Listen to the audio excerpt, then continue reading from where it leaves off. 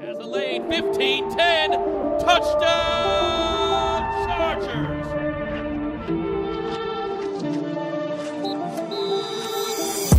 What's up, guys? Welcome into our first off-season edition of 2023 of Chargers Weekly. As always, joined by Matt Money Smith. And Money, I haven't talked to you on this pod since Saturday. A lot to cover. We'll get into Brandon Staley's presser, Tom Telesco's presser. But I'd be remiss if I didn't go back to Saturday and kind of get your thoughts as you watched that game unfold in the radio booth with DJ.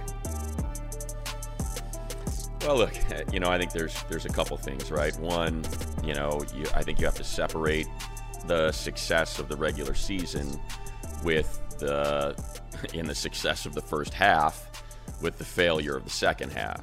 And I think that's probably what, the front office was kind of going through when they decided to make some of the changes they're going to make this offseason. For people that are taking shots at Coach Staley, I think, and kind of some of the things that we said on the radio show all week long was, look, you watch teams fall one by one, week after week, unable to handle the pressure of what was a tight race for the back end of these wild card spots. The Dolphins are losing. They're 8-3, and now they're borderline out of the playoffs. The Patriots, fumble a game away. The Jets were 7-3 and watched it all slip from their hands. The Raiders, all of those teams fell apart when the Chargers were able to keep it together and lock up a playoff spot with 2 games to go. So you give, everyone credit for rallying and playing at that level. You also give them credit for having a heck of a defensive game plan to start that playoff game. They knew what Trevor Lawrence liked to do, attack the middle of the field. They knew if you got him off his spot that he'd get a little loose with the football. And, Asante Samuel comes up with 3 interceptions, Tranquil with 1. They got their hands up repeatedly to bat passes, knowing that he wanted to get the ball out quick and the pass rush wasn't going to get home. Things are great. The one thing I will say is in that first half, the offense still, there were plays, but I was still a little worried about the offense. You get all those turnovers, and you're getting field goals. A lot of short fields, right? A lot of short fields. I mean, you got a goal to go from the 6-yard line on the muff punt. Well, not a muff punt, but the punt that bounced off the dude's head, and you can only get 3 points out of that. You can't get the 18 feet that you need from an offense. And it just felt like that was starting to show up in that first half. Like, okay, offense isn't really moving the ball well. Justin's got a couple really nice passes. Austin's got a couple runs there early for those touchdowns. But outside of that, you could sort of see that the offense wasn't right. Just jump in whenever you want, 'cause there's a million things to get to here, Chris. And perhaps it was irresponsible of me, but, I said it in the moment. I can still remember my call. I just almost yelled, what are they doing? When they ran the 3.5-yard play and the speed sweep to Bandy. I mean, that's exactly what I said on the call. I said, what are they doing? And I think it goes back to something that we've talked about here, and that's just, there's 2 things there. One, players versus plays. Sometimes offensive coordinators and play callers get too caught up in plays. Like, ooh, I got something here. I'm going to get them flat-footed on this speed sweep because I see the way they're lining. This is the way to do it.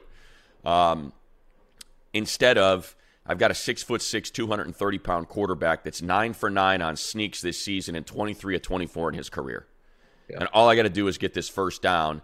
Don't need a touchdown. It's 27-0. All you need is a first down. And now the Jags are probably going into halftime down 27-0. They weren't going to get the ball back. They were not going to get the ball back. No, and if they did, it was going to be with maybe 80 seconds left deep in their own territory, and Trevor Lawrence has already thrown 4 interceptions, and they've turned the ball over 5 times.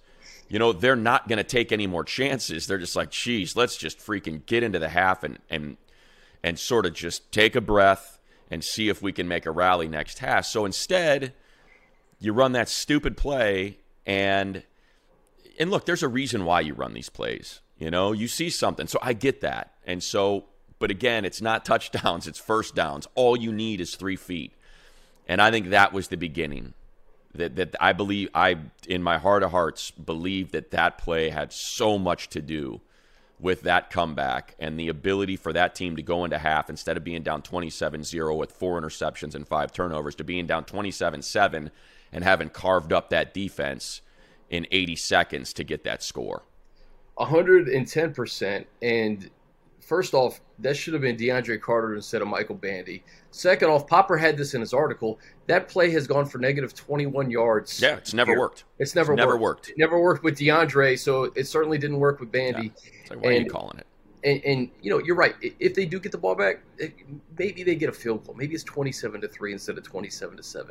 But that was the beginning of the end, and it really took a perfect storm of things happening for the Jags to win this game. It took every second.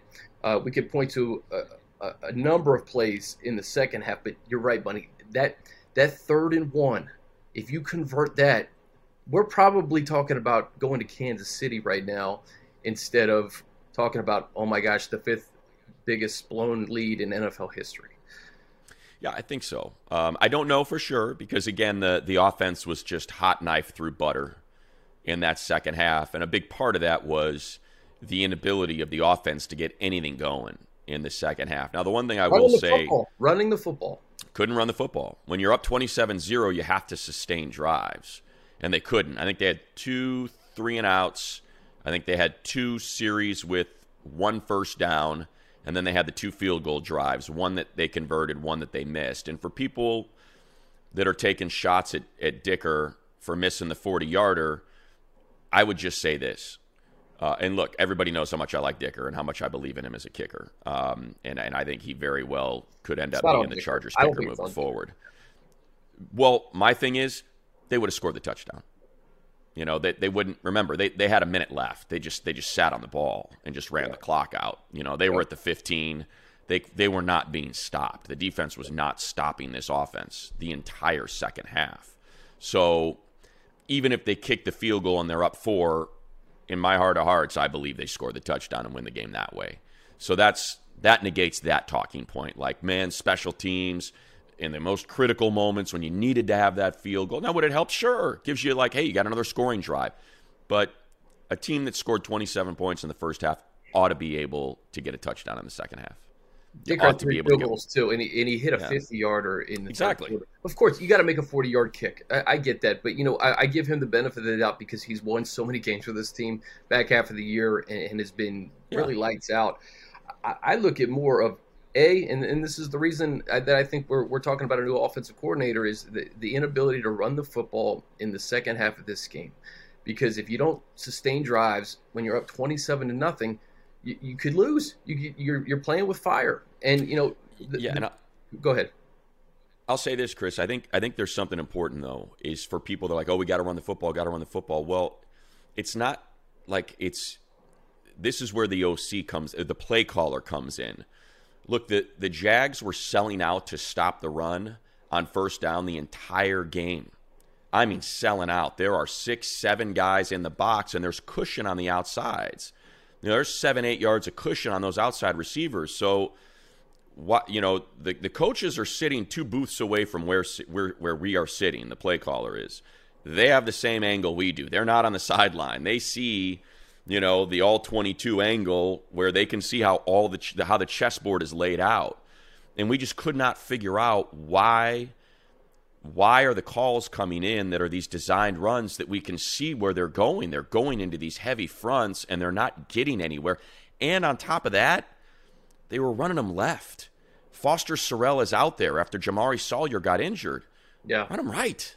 Run them to Trey and Zion. If you're going to do it, why is it going that way? There were just so many confounding play calls in that second half, and you can run the ball better on 2nd and 4 when you've picked up 6 on first down because you're just chucking it out to Keenan or to Josh or to Gerald Everett because they're getting 5-6 yards of cushion.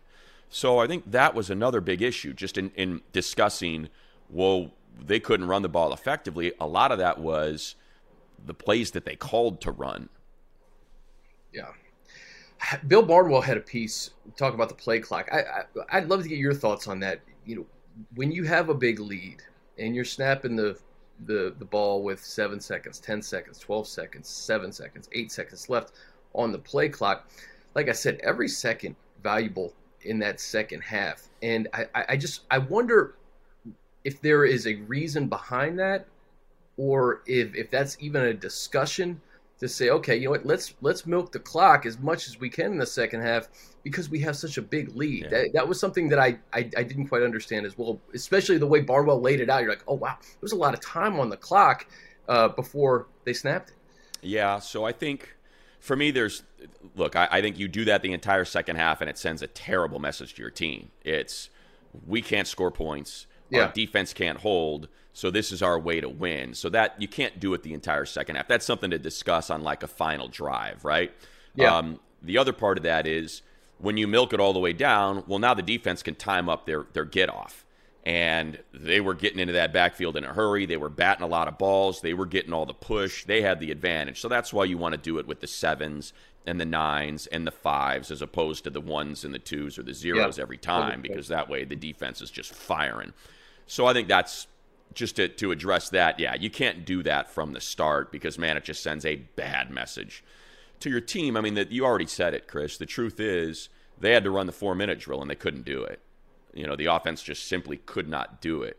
You know, I think there were a lot of issues. You know, it wasn't just not being able to run the ball. I don't think Justin had one of his better games. You know, you asked me the week of the game, what do you expect from Justin? I said greatness. I think we got goodness. I don't think we got greatness from Justin. He had something weird going on in that game, and I think that's a big reason why you're seeing a change at the quarterback coach position too, because a lot of people were like, wow, Shane and Herbert were really close. That's surprising, but I think we saw it too often this year. Just a weird breakdown in mechanics from Herbert in games for someone who's as tall as he is, to have so many passes batted at the line of scrimmage and to have so many balls thrown that, you know, appear to be thrown by someone who's more 6 foot than 6'6". There's, you know, a few that I can think of in that game. Obviously, there's the 4 passes that were batted, but the one that bounced off the helmet of the defender that would have been a walk-in touchdown for Keenan when there was no pressure in his face. It's like, why are you dropping your arm angle there? And now look, he had this sweet sidearm throw at the start of that game. I think it was beautiful. But when there's no pressure in the pocket and you've got guys that are 6'3" and 6'4" that are putting their hands up, get that arm up there. You know, and that could have just been a soft toss to Keenan for the touchdown. You didn't need to fire that thing in there. So that was, and that happened repeatedly throughout the game. You know, the airmail throw to Keenan, who was wide open in the end zone, that's a 4-point. You know, that's 8 points right there. Those 2 throws, bounce off the helmet, airmail Keenan on a beautifully designed play by Joe Lombardi, the offensive coordinator that got fired. You know, that's a perfectly designed play. That should go for a touchdown, and it was just weird. You know, Herbert just kind of airmailed that thing by 10 feet over his head, which we're not used to seeing. So I think a screen to Austin too, wouldn't it? It's exactly. There was no air under it. It was really strange, and there wasn't. You know, there's pressure, but it's set up to give pressure. You know, the offensive line is releasing the defenders, and you just kind of drop that thing right over their head into his arms, and instead of punting on 4th, and there's, you know, speaking of plays. You know, and here, I hate doing it. I'm not trying to second guess every play. We're not in the heat of the moment when they're trying to figure out what to do. But, like, that's another one. I know things aren't going right, but your defense has not stopped this team. So, first of all, you complete that pass and you set up for a field goal and you kick the field goal. You know, because Eckler was going to get at least, you know, I think it was 3rd and 14 or something like that. He was going to get at least 8-10 yards. You know, might not have got the first down, but he would have squarely been in Dicker range. You know, it would have been a less than a 50-yard field goal. So now you get a field goal out of that drive. But 4th and 3 from the 43, come on, man. We know what Brandon Staley's all about. We know what this team's all about. You know, and just go for it. You know, your net, you know, they end up netting 32 yards on that. And you do that when your defense is locking a team down, and as they did in the first half. If that's the first half, absolutely. Don't let these guys get up off the mat. Punt that thing, get them deep, and see if you can force another turnover, you know, because the defense is playing that well. But at that point in the game, with the issues that they had shown, it's like, I just assume go for it, you know, and risk the 32 net yards, you know, as opposed to, and get another crack at it, as opposed to, you know, anyway. Yeah, again, So actually, that was two different plays. So it was two different plays. It was the screen that they had to, I think, something. Anyway, we're 6 days removed from I it. know exactly. It's still, I think, worth kind of going through. I mean, man, how did this happen? And listen, Joey, I think, had very good reason to be frustrated throughout that game with some of the calls that were going against him.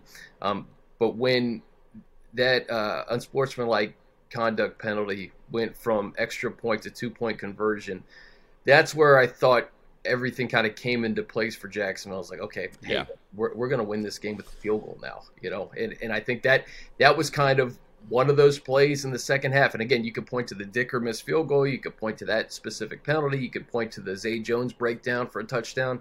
There was a number of plays, but that one I think is kind of memorable, maybe for the wrong reasons in the second half, because it did give Jacksonville the opportunity to say, hey, now we can win this game with 3. Yeah. And I do have to walk my thing back. Again, it's all getting confused here. So, yeah, they punted, and it's a 4th and 10, so that's tough. And it was the first possession of the second quarter. So that just goes back to what we were talking about. How does Justin miss Austin there? It was weird, where some of his passes were off. So scratch that. My apologies. It was a 4th and 10. I was thinking it was a 4th and 3, but not. So you said it though. There's, so they open up, they drive the football, 7 plays, 37 yards to the 38. And again, you complete that screen, and now you negate the end of the first half touchdown by 3 points by kicking the field goal, even if you don't get the first down. And you're up 30-7. And you feel pretty good. Like, hey, we came out of the half, we got some points back. The fact that you punt that, because of that missed completion, then sets the tone. They end up driving 89 yards to make it 27-14. It's now a 2-score game. 2 scores wins you the game, with the entire third quarter practically, or the entire fourth quarter and about a third of the third quarter left. And that's, when it just kind of got a little sideways on them. Yeah. So, let's just kind of shift forward now. Yeah, it's not a fun watch. It's a horror movie in the second half to watch. Yeah. They found a number of things that were working. There was a little more, and like to Barnwell's point about using the clock, the Chargers were certainly, they adjusted. They were less aggressive. They were offering cushion, and Trevor Lawrence was deft at carving it up. I thought Kenneth Murray found himself in a lot of tough situations. They really picked on him. And I think they had kind of found a spot on the field. And that was something that was interesting, that they maybe didn't go to a little bit more dime because of the way they were attacking. But I think a lot of that was, okay, let's just do this, force them to have long touchdown drives, make sound tackles. And there were players that missed tackles, that missed assignments, that didn't execute. Asante bit on that double move in the end zone that allowed a touchdown. You had a miscommunication by the safeties on the Zay Jones touchdown. There were assignments missed. It wasn't all just, scheme and philosophy. There were a lot. You said it perfectly. It was a perfect storm. There were a lot of things that went wrong in that second half to be able to say, hey, this is why. It was the Dicker miss. It was the inability to run the ball. It was Kenneth Murray not being able to diagnose and figure out who he was covering. It was the lack of safety communication. It was Asante Samuel not performing. All of those things, Joey Bosa's 2 unsportsmanlike penalties. And yes, I understand Joey's frustration, but you cannot do that. Yeah. You can't. That's 30 yards of penalties. 15 yards of penalties and 1 that ended up going from a potential tie to a potential win in the game. It's as frustrated as you are. And Sean Smith did not behave well. He did not acquit himself well. That is a bad look for the referee, the way he engaged Joey, who was upset with the false start and then the hold, and neither of those being flagged. And then the neutral zone throw is just like, wow, that's... If you're 3 feet over the line, I got you. But holy cow, that's a rough one. At the same time, it's on Joey to make sure, do not give them any reason to throw a flag. So, all right, with that, it was, you know what, it was a devastated locker room. I've never seen a locker room like that. It was, you could hear a pin drop. You saw Derwin's emotions after the game. You saw a lot of guys who are gracious to speak after every game that didn't even want to speak, and I couldn't blame them a bit. Totally get it. It was one of those nights. And Money, I look at that at halftime, and I'm thinking, this is a championship caliber defense. This 100%. is a Super Bowl caliber quarterback. The offense didn't have to go sustain long drives in the first half because of what the defense did. And then it was just the perfect tale of two halves. And I think it was an example of maybe how close the Chargers are to becoming Super Bowl contenders, and also how far they have to come to kind of clean up some of these things, be in those moments, and know that you can win a playoff game and go on a run and beat some of the best teams in football. And that kind of leads us to Brandon Staley's press conference, and that was the lead this week. The Chargers parted ways with, I think, 3 coaches so far, including offensive coordinator Joe Lombardi, quarterbacks coach Shane Day. Coach Staley said he believes there's an extra gear that this offense can go to. He wants to really emphasize the marriage of the pass and the run. I guess we could start with that was really the lead of Coach Staley's presser. Your thoughts on what they have to do at that position now that Joe Lombardi's out? Well, I think, reality is, and they won't say this, they won't acknowledge it, but I think we know it to be true. He tried to hire Kevin O'Connell. Rams, denied that request. That was his first choice. Tried to hire Mike McDaniel. 49ers denied that request. And then he hired Joe Lombardi. So those first 2 hires tell you he wants someone from the Kyle Shanahan, Mike Shanahan, which is also the Alex Gibbs school of offense, wide zone, and that particular style of play. Joe did not, Coach Lombardi did not run that style. It's a lot of quick hitters, a lot of spread it out, giant playbook. And, I get it. It works. But I think it's also important to remember, there's a number of coordinators that were fired, that run that system. There's head coaches that were fired that run that system. So you got to be able to marry the system with the play caller and a leader and someone that, the difference between, Kyle Shanahan and Sean McVay and everybody else is they call the right plays. It's not just the philosophy and the system, but man, can they dial it up at the same time. So I say that, right, number one, it's a system that's been around forever. The Broncos won two Super Bowls using it. Yeah. Sadly, we lost Alex Gibbs last year, the guy that kind of pioneered on that offensive line and just stretching it out until you find that lane where you can cut back and go. And, and Mike, Kyle's dad made that famous. And then Kyle took it to the next level. And there's no denying he is the best offensive play caller in the NFL. It's not even close, the way he calls offense. I mean, the fact that he's done it with the quarterbacks that he's done it with, an MVP campaign for Matt Ryan. If Christian McCaffrey had a full season in San Francisco, he might be the first running back MVP we've had in a long time, and that's what you see. So, this is why I think that's where they're going to look, and they're going to try their darndest to find someone from that school. Is you can see what it does and how it looks when you have someone like Raheem Mostert or Jeff Wilson or Elijah, when you have those players, you can get it done. But then when you plug a Christian McCaffrey in there and you see, when you put a freaking turbo on that engine and you see what it looks like, I think that's what Brandon Staley's thinking. Hey, we have a Christian McCaffrey. We've got Austin Eckler. So, and we've got an offensive line. We've got Corey Linsley. We've got Rashawn Slater. And now that Trey Pipkins has established himself, and we believe that Zion's going to take that next jump, and now we've got Jamari Sawyer. Maybe he kicks inside. I don't know what Filer's contract is, if he has a year, if he's up, or how that works. But anyway, I think that's what they see. Sawyer has earned himself some playing time somewhere, I think, on that line. Yeah. So I think that's what they see. We've got that engine. We've got Austin Eckler, and we know that running backs have been devalued. There's some good running backs in this draft. So I think if they can, that's kind of what I see. And we know how important physical receivers are, in that offense. And you see what happens when you get a really good receiver and how it can look in Debo and we know how versatile Keenan and Mike are. So now, look, Cooper Kupp's a really, really, really good receiver, but look what Justin Jefferson did this year when Kevin O'Connell showed up in Minnesota. I mean, you're talking about someone that's probably going to finish second in the MVP race or third in the MVP race. So I think that's what they see. And that's why you're probably going to find someone from that school. The only other thing I could see and would make a lot of sense to me, Chris, is Frank Reich. I think having, instead of having someone who's calling plays for the first time or is very young and just kind of coming up through that system, to have someone with that kind of experience to just take control of the offense, to take control of Justin Herbert, to kind of really get his hands in it. Someone who played the position, someone that's called a balanced offense in Philadelphia when he was there with Doug Peterson and those running backs, in Indianapolis when he had a bell cow like Jonathan Taylor. Like, I don't know if he's going to get a head coaching gig.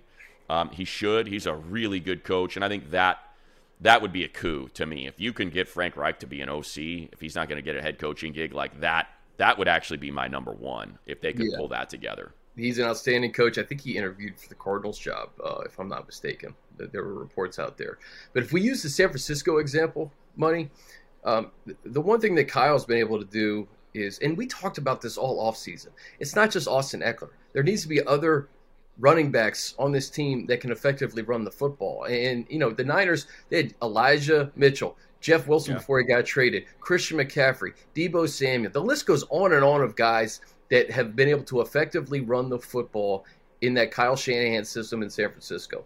And, we thought Isaiah Spiller was going to be that guy, frankly. He didn't get many snaps. Sony Michel didn't work out. Joshua Kelly was hurt, but in his limited touches, I thought he did a decent job.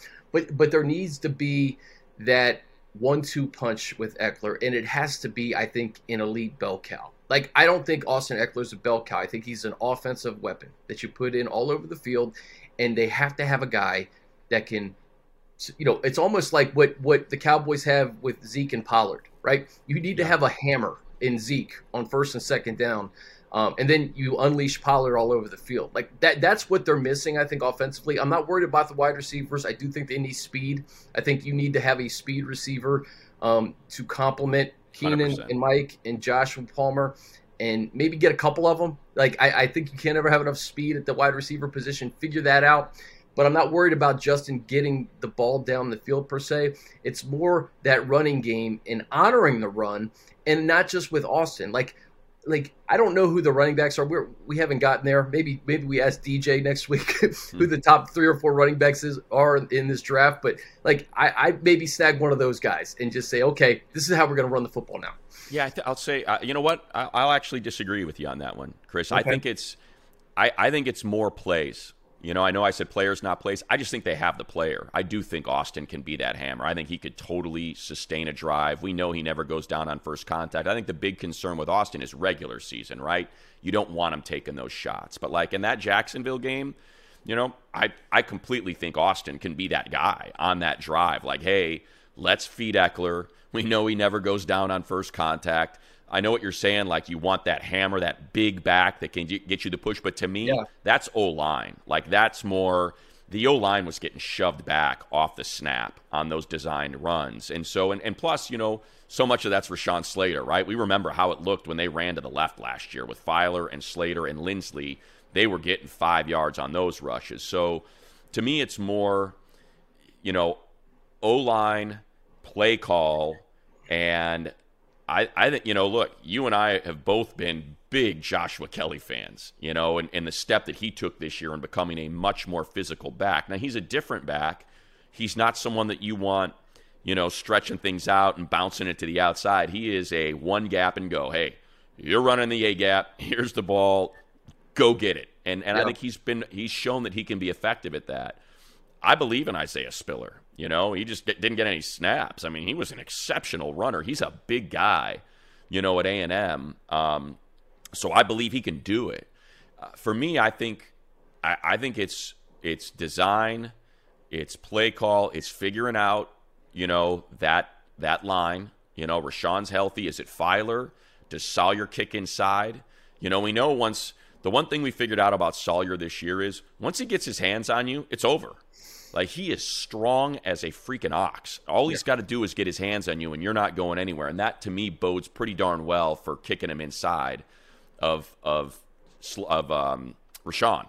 And now you've got, some pretty big bodies, in Zion and Sawyer and Trey, who I think really, that's going to be the big question on the line. You know, the only thing I'm thinking though is that we didn't get enough. We don't know. Like Joshua didn't touch the ball enough. Right. Isaiah didn't play. Like Isaiah should have played in Week 18. In my opinion, I would have given him 15 carries to 100%. see what we got with him. Like we never saw him. So like, how can we have an accurate assessment of who he is? You know what I mean? He could be awesome like we thought he was going to be, but we didn't get to see him. Right. And I think that's why. So I think you can play that both ways, right? Like you can play it as, look, we know, we believe in this guy in the first round, and we're going to go snatch him up and put him back there. Or you say, look, let's go back and watch the film again of Isaiah at A&M and just see what, why did we draft him and why did he, why were so many people excited about that pick? So I think I think just going back to the O-line too, I think it's a question of, are they going to pay Trey or are they just going to move Jamari over there? Because you keep this guy on the roster, and I think that's a tough one for Tom, right? It's like we saw the potential he had. We drafted him out of Sioux Falls State, knowing that it was going to take a couple years, and in a couple years we've developed him into a really good right tackle. Trey played really well this year. And through injury. Through injury, so he's tough. I thought he played really well, and so it is hard to find offensive linemen. You want me to overpay for one position group? That's number one on my list. Well, number two, quarterback. When you have a quarterback, obviously you're going to pay. But it's right there because nobody has two tackles. Like nobody in the league has two tackles. So the fact that you could have two and a swing on a 6th-round rookie deal, I mean, that's on that's where you can really do some damage now. Up front, knowing that you have that advantage over other teams. So it'll be interesting. But I think I just did not like the designed runs this year, Chris. Like, for me, that was the big deal. I did not like the play calling when it came to which direction they were. And they did, and they did it last year, too. How many times were we coming out of games going, why are they running the ball right? Why are you running to the right side of the line when you run behind Slater and Filer, you're getting all these yards? It was just very curious. And I think a lot of that went into the reason why there is going to be a change. And look, remember now, when there's a change at OC, you're probably going to have a change in blocking schemes. And that's something you're going to have to figure out, So that may be where they end up having to invest draft capital as, hey, we need a little bit more nimble, offensive linemen because we're going to be running, this wide zone and we're going to have these guys that can really get after it and move. So depending on who they hire on that side of the ball, is kind of what they're going to have to figure out. I mean, the good thing is there's so much wide receiver talent in college now. So much wide receiver talent that you can find. Look at Jennings in San Francisco. What was he, a 6th-round pick? I mean, he is lighting it up, and I think that's something that can, like you said, I would love to see them invest, in some speed receivers out there as well to try to get this thing back to what we were seeing when, Justin was a rookie, and even though T. Billy is, barely playing at all, Jalen, Guyton was essentially, an undrafted free agent signing. You saw what it could look like when you get guys that got 4.3 speed out there and get down the field. Herbert can get it to him. Yeah, that was like, Guyton got hurt at the end of that Week 3 game. There was so much that happened in that game against Jacksonville that it was almost kind of like a secondary thought, and it ended up being a huge deal for this offense because you can't really respect a deep threat when you don't have one, other than Mike, and then Mike and Keenan not on the field at the same time. The offensive line, though, for as much incoming as Joe Lombardi took this year, I just want to say this. Justin Herbert was the all-time Chargers single-season passing leader last year. They had some good moments offensively, and there was no Rashawn Slater this year at left tackle. I can't, I think, emphasize enough what a big deal that was for this team.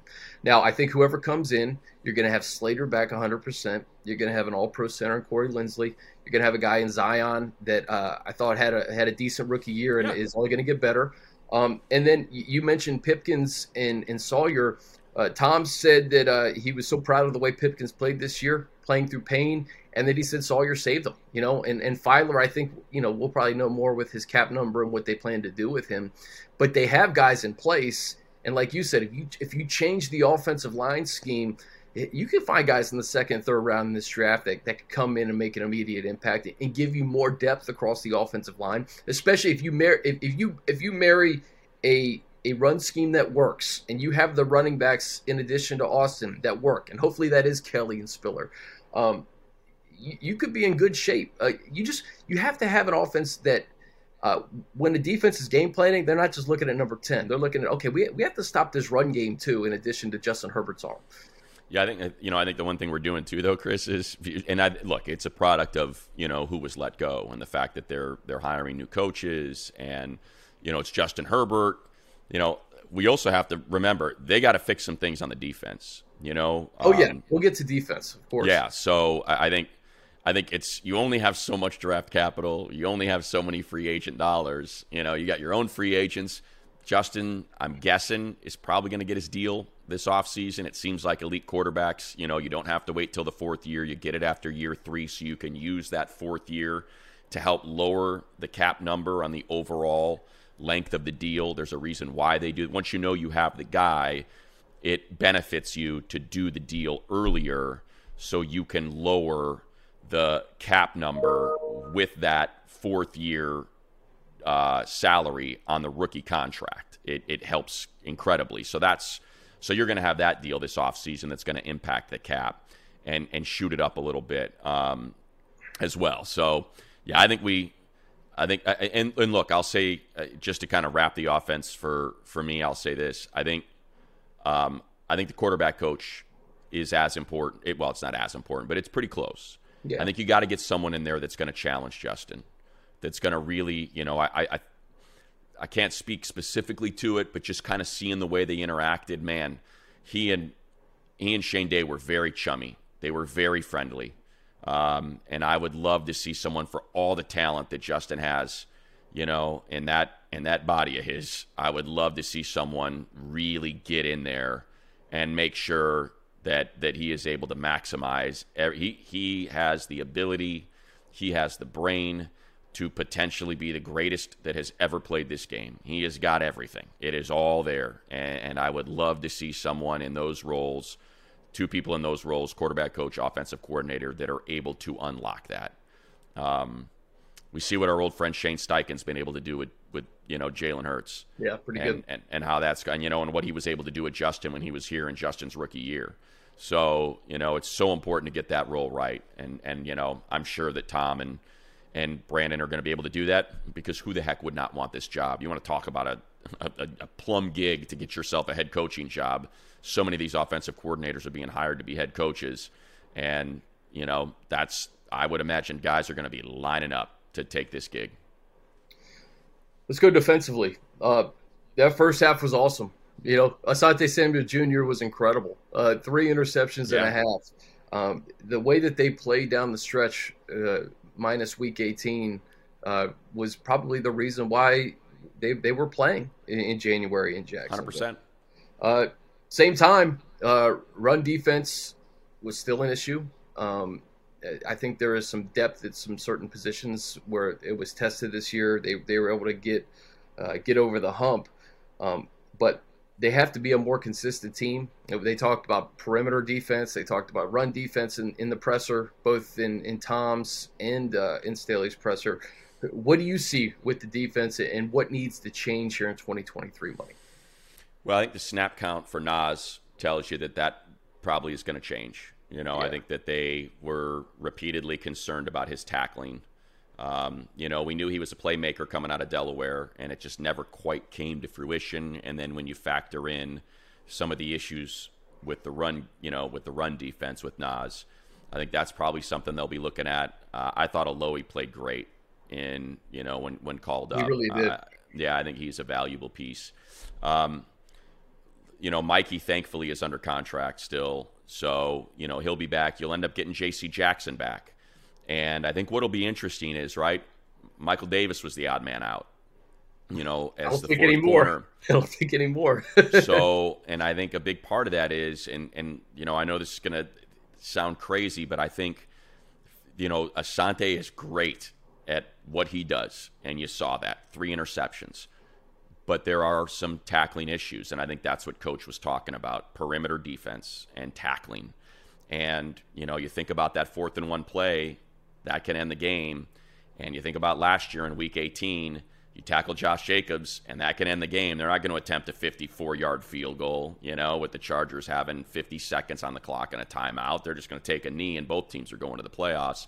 Instead, Josh takes Asante for a 12-yard ride, and in this one, on a 4th-and-1, it seemed as though, just by the way it was lined up, it looked like they thought that could be a possibility because they had Asante kicked wide of that box as the guy that was supposed to be there as setting that edge and making sure, and he wasn't able to do it. He broke in for whatever reason on the snap, even though there's no way he's going to be able to do anything on a quarterback sneak. Like, there's nothing you can do. You've got to set that edge. Yeah. So I think that's what he was alluding to. So I think that's going to be interesting, the defensive back group. We know they have the best safety in the league in Derwin James. We know how great Michael Davis played this year. He's under contract for another year. We know they believe in J.C. Jackson. He'll be back healthy. Yeah, when will he be back, though? I think that's the big thing, right? Fair question, yeah. Fair question, and so I think that's – and look, we already saw it, right? We saw, where Jasir Taylor was playing snaps instead of Asante in certain games, and I think that sends that signal of, yeah, he's a really good player, in certain situations, but in others we have concerns. I think they got to figure out what they're doing with Kenneth. I thought he played better this year, obviously, than he had the previous 2 seasons. However, that second half of the Jags game, and there's some other games out there that leave me with some serious concerns, and I think that's a big reason why Michael Wilhoit was let go as linebackers coach, and they're looking for a new one. I think they're trying to figure that out as well, So Tranquil's, he's a free agent, and he's really good. He's a really, really good player. I really hope we see him back.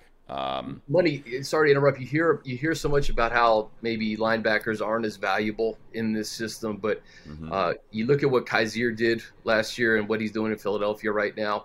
You look at what Drew did, taking over the play calling, really becoming a leader and having his best year by far in 2022, really establishing himself.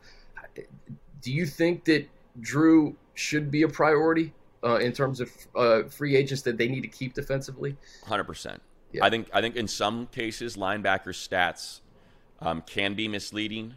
I think there are certain linebackers out there that you'll see lead the league in tackles, pile up huge tackle statistics, and you just kind of know, like, yeah, I mean, they're funneling, the way the defense is designed is they are funneling, players to him, and he's there to make that stop. And look, they have to make the stop. I'm not trying to take too much away, but I think when those guys, and look, I think Kaiser to some degree was one of those guys, where you pile up a lot of tackle stats. That's not Drew. Drew is so good at run fits. He's so good at timing up the blitz. He has ball skills, where he's able to secure interceptions. He's athletic. He can move side. I mean, he's a converted safety, that now has the size and the strength to play linebacker. So to me, yes, Drew is a pivotal piece because I think this team could play more dime because of Derwin. You can because of the way that Derwin can play. And I think if you had another safety that you trusted, and clearly they, for whatever reason, they stopped trusting Nas later in the season. Derwin can play that dime linebacker role. That money, that star, that easily. So I think Drew is so important. Kenneth had a half sack in that game against the Jags, but in the second half, they really got him.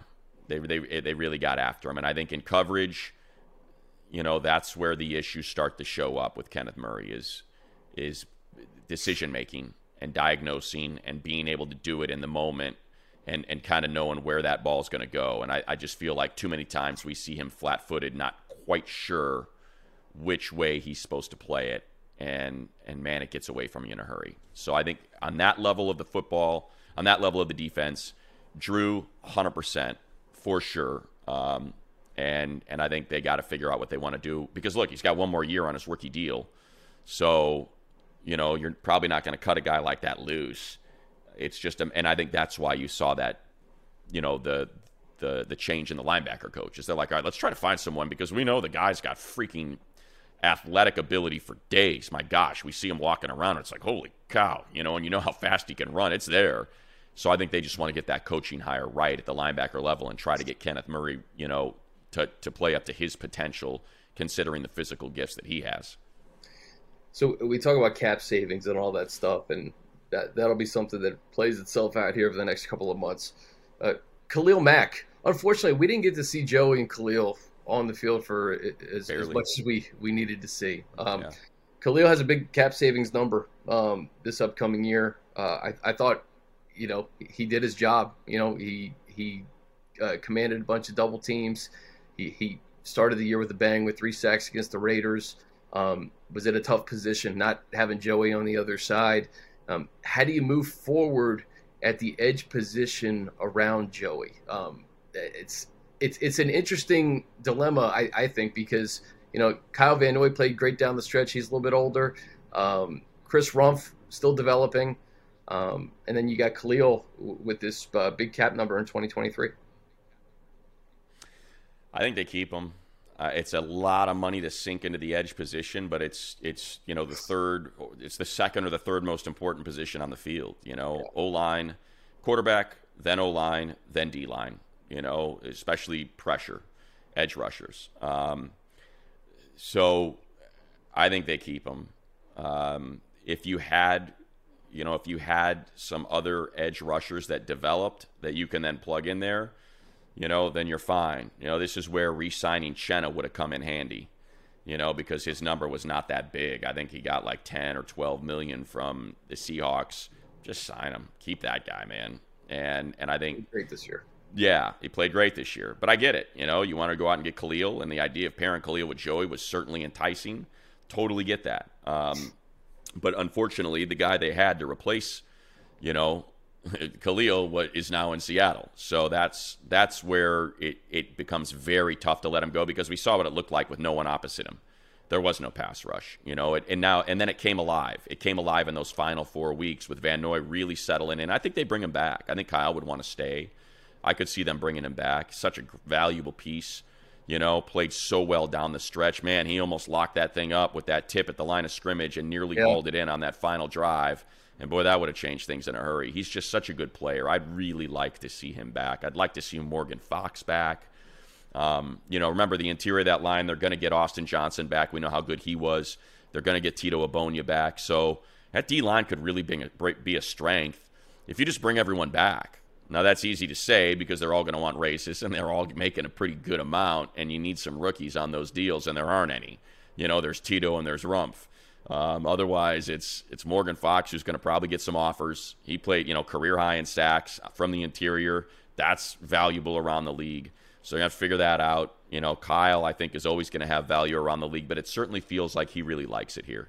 And I know that Kyle wants to get into broadcasting, after he's done playing. And so I think that staying here is a pretty good option. That's what I mean. So that could help you get a little bit of a discount, for Kyle. And I would love to see that if he's willing to do it.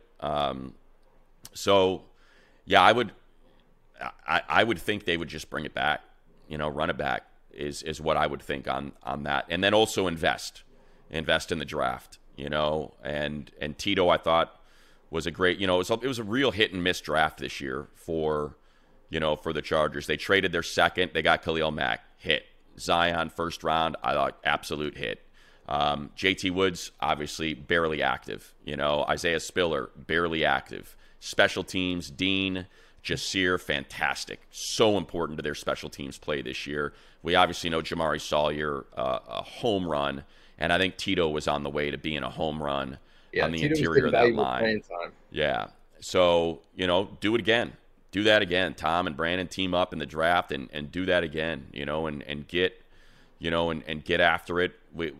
It's funny, for all the people that kind of take shots at Tom, man, when you look at some of these teams and the way their draft picks, their first round picks line up, to see the Chargers and their first round picks and how he hits over and over, Mike Williams, Derwin James, Joey Bosa, Zion, Rashawn Slater, like it's just hit after hit. Justin Herbert, obviously, so important to hit on your first rounder.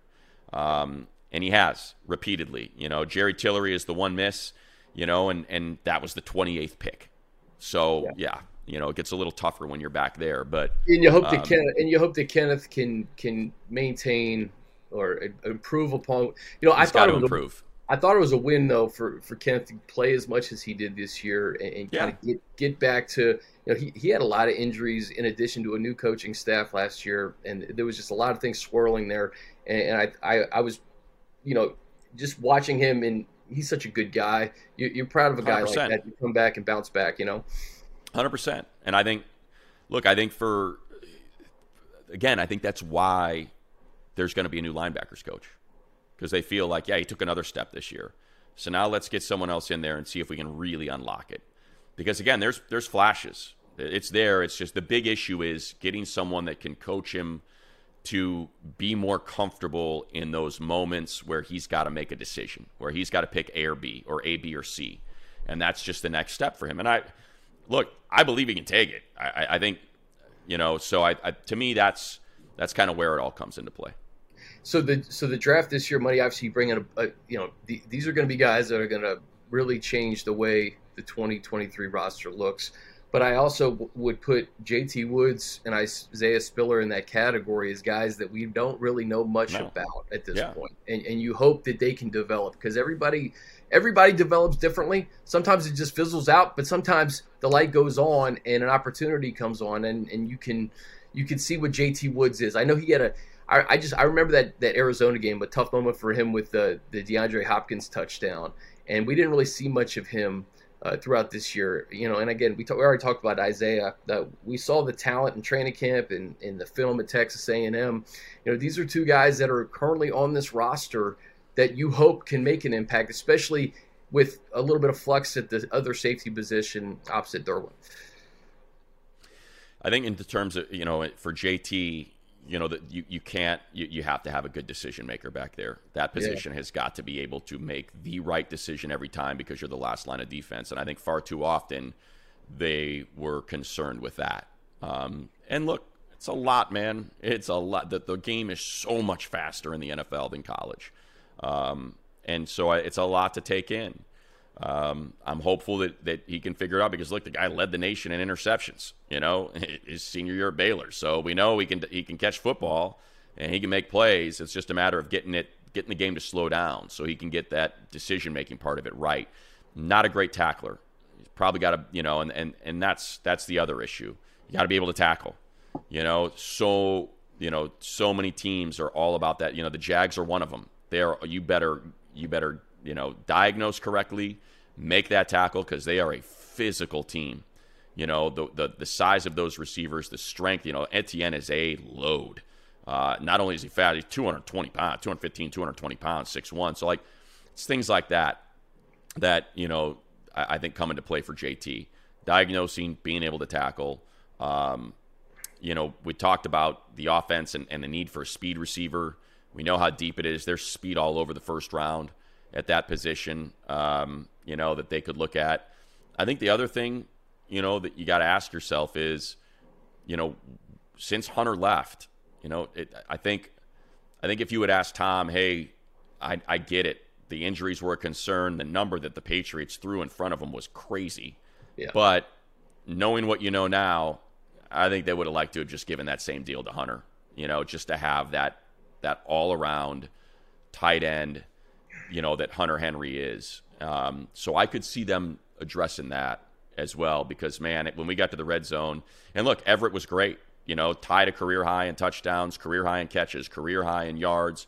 At the same time, he's pass catching tight end. He's not really that full service tight end. And I think it's hard to have, I do think the tight end room probably needs to be addressed. And sir, if there's someone in a spot where you're comfortable, and look, I'm biased. I called the game where he absolutely lit up SC, but man, Dalton Kincaid is special at Utah. I know he's got some injury issues, but that dude is, it's crazy to say that guy's like Travis Kelce-esque. Like, he is different. So I think getting an elite tight end could, along with people keep talking about that speed receiver, but to me, like elite tight end, man, that could really unlock some things for this offense as well. I agree with you. It's been a bit of a revolving door, right? Since Hunter, like you had Jared Cook, and then the potential of Parham is there, but he missed a lot of this season. Yeah. Gerald had some really good games. He had some drops, but he also had he had a 100-yard game in the playoffs. I thought Gerald played well, but the type of tight end you're talking about is I think the guy that they lack right now, and he could be maybe the missing piece to this offense as well. So that'll be another fun position to look at.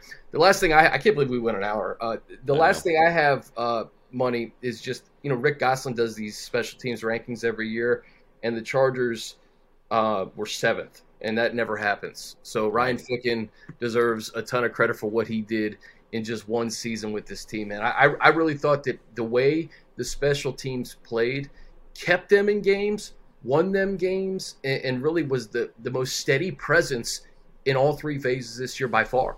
I think there's so much, start with Ficken, right? He's the one that coached it up. Number 2, is a tie, Brandon Staley and Tom Telesco. Working that draft, working free agency. Remember, they signed, they spent the most money that any team has spent on a long snapper in Josh Harris, right? So they bring in the right long snapper. And then, Dustin Hopkins goes down and Bertolet comes, and he's perfect in his game. Then Bertolet goes down, Hopkins comes back, boots a bunch of field goals with a busted-up quad, and he goes down, and then they go out and get Cameron Dicker, who was exceptional all season long. They identified the punter.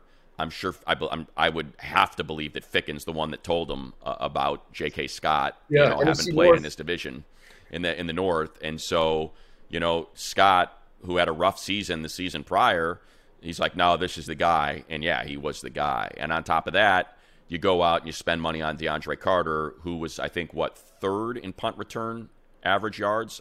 Basically, the way Tom said it to us is, hey, every time he gets how good is DeAndre Carter? Every time he returns a punt, he gets you a first down.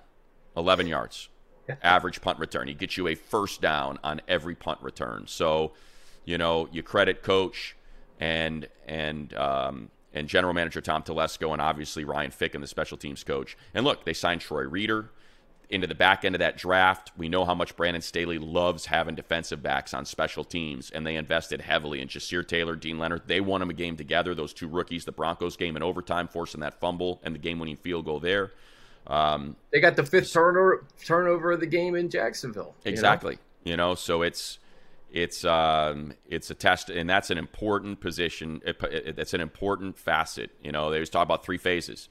To have that 3rd phase when games are as tight as they are in the NFL these days, and there's a reason why underdogs ruled this year, and parity is always good. We had another, 19? I think it's 19 years in a row. Or no, I think it's every year. I want to say it has been every single year since 94 that a team has gone worst to first, in at least one division. It's crazy. Like, it just speaks to the parity and how tight games are and why special teams is so important. So to have that right moving forward now, and they have an interesting decision to make at kicker.